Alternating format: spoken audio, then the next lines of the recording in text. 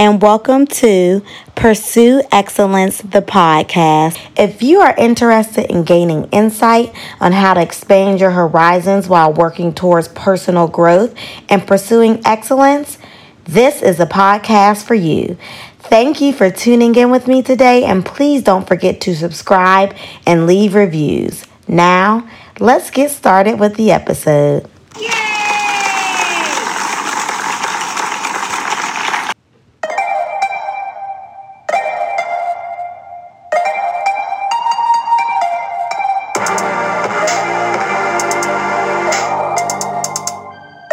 Hey y'all, and welcome to this week's episode of STEM Talk Tuesdays. I hope you all are having a great day today and enjoying your day.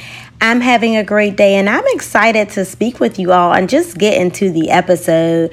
But before we do that, I do have one announcement. If you are not already, please follow the podcast on Instagram at Pursue Excellence, the podcast.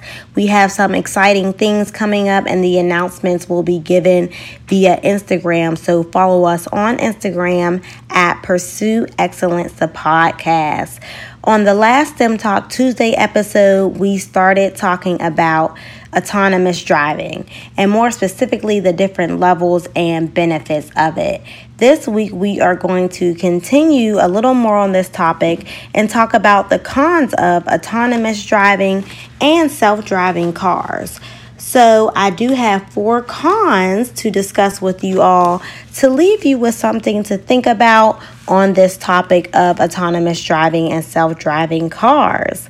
So the first con is these self-driving cars, y'all, are expensive. Too expensive that most of us Americans cannot afford them. And we know this now because if we could afford a Tesla, a lot of us would have them, but we just can't afford them. Right now, these self-driving cars range from about $35,000, and that's starting at a base model, to over $100,000, depending on what company you buy the car from and what features and devices the car comes with. So that is con number 1. Self-driving cars are expensive. Con number 2 is security. Being that a computer is used to operate these self-driving cars, a lot of information has to be stored on the computer. So there's a privacy concern. Will the car be able to collect people's personal data, as well as a question of, will the computer, the car, be able to be hacked? And if so, what happens in that situation? But that is con number 2, security. Con number 3, self-driving cars will eliminate jobs in the transportation sector. And that's just a bad look for the unemployment rate.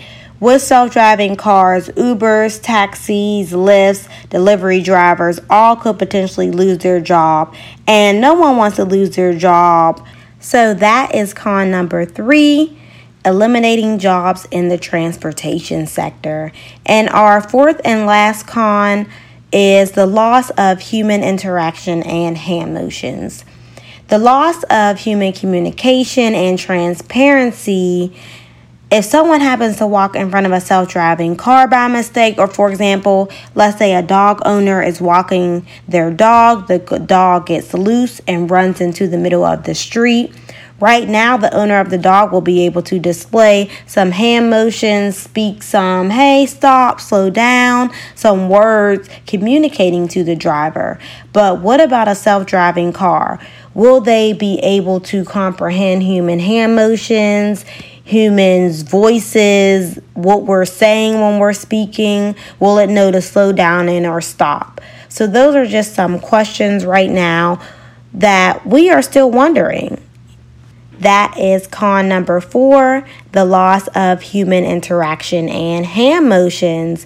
So these are the main cons of autonomous driving and self-driving cars.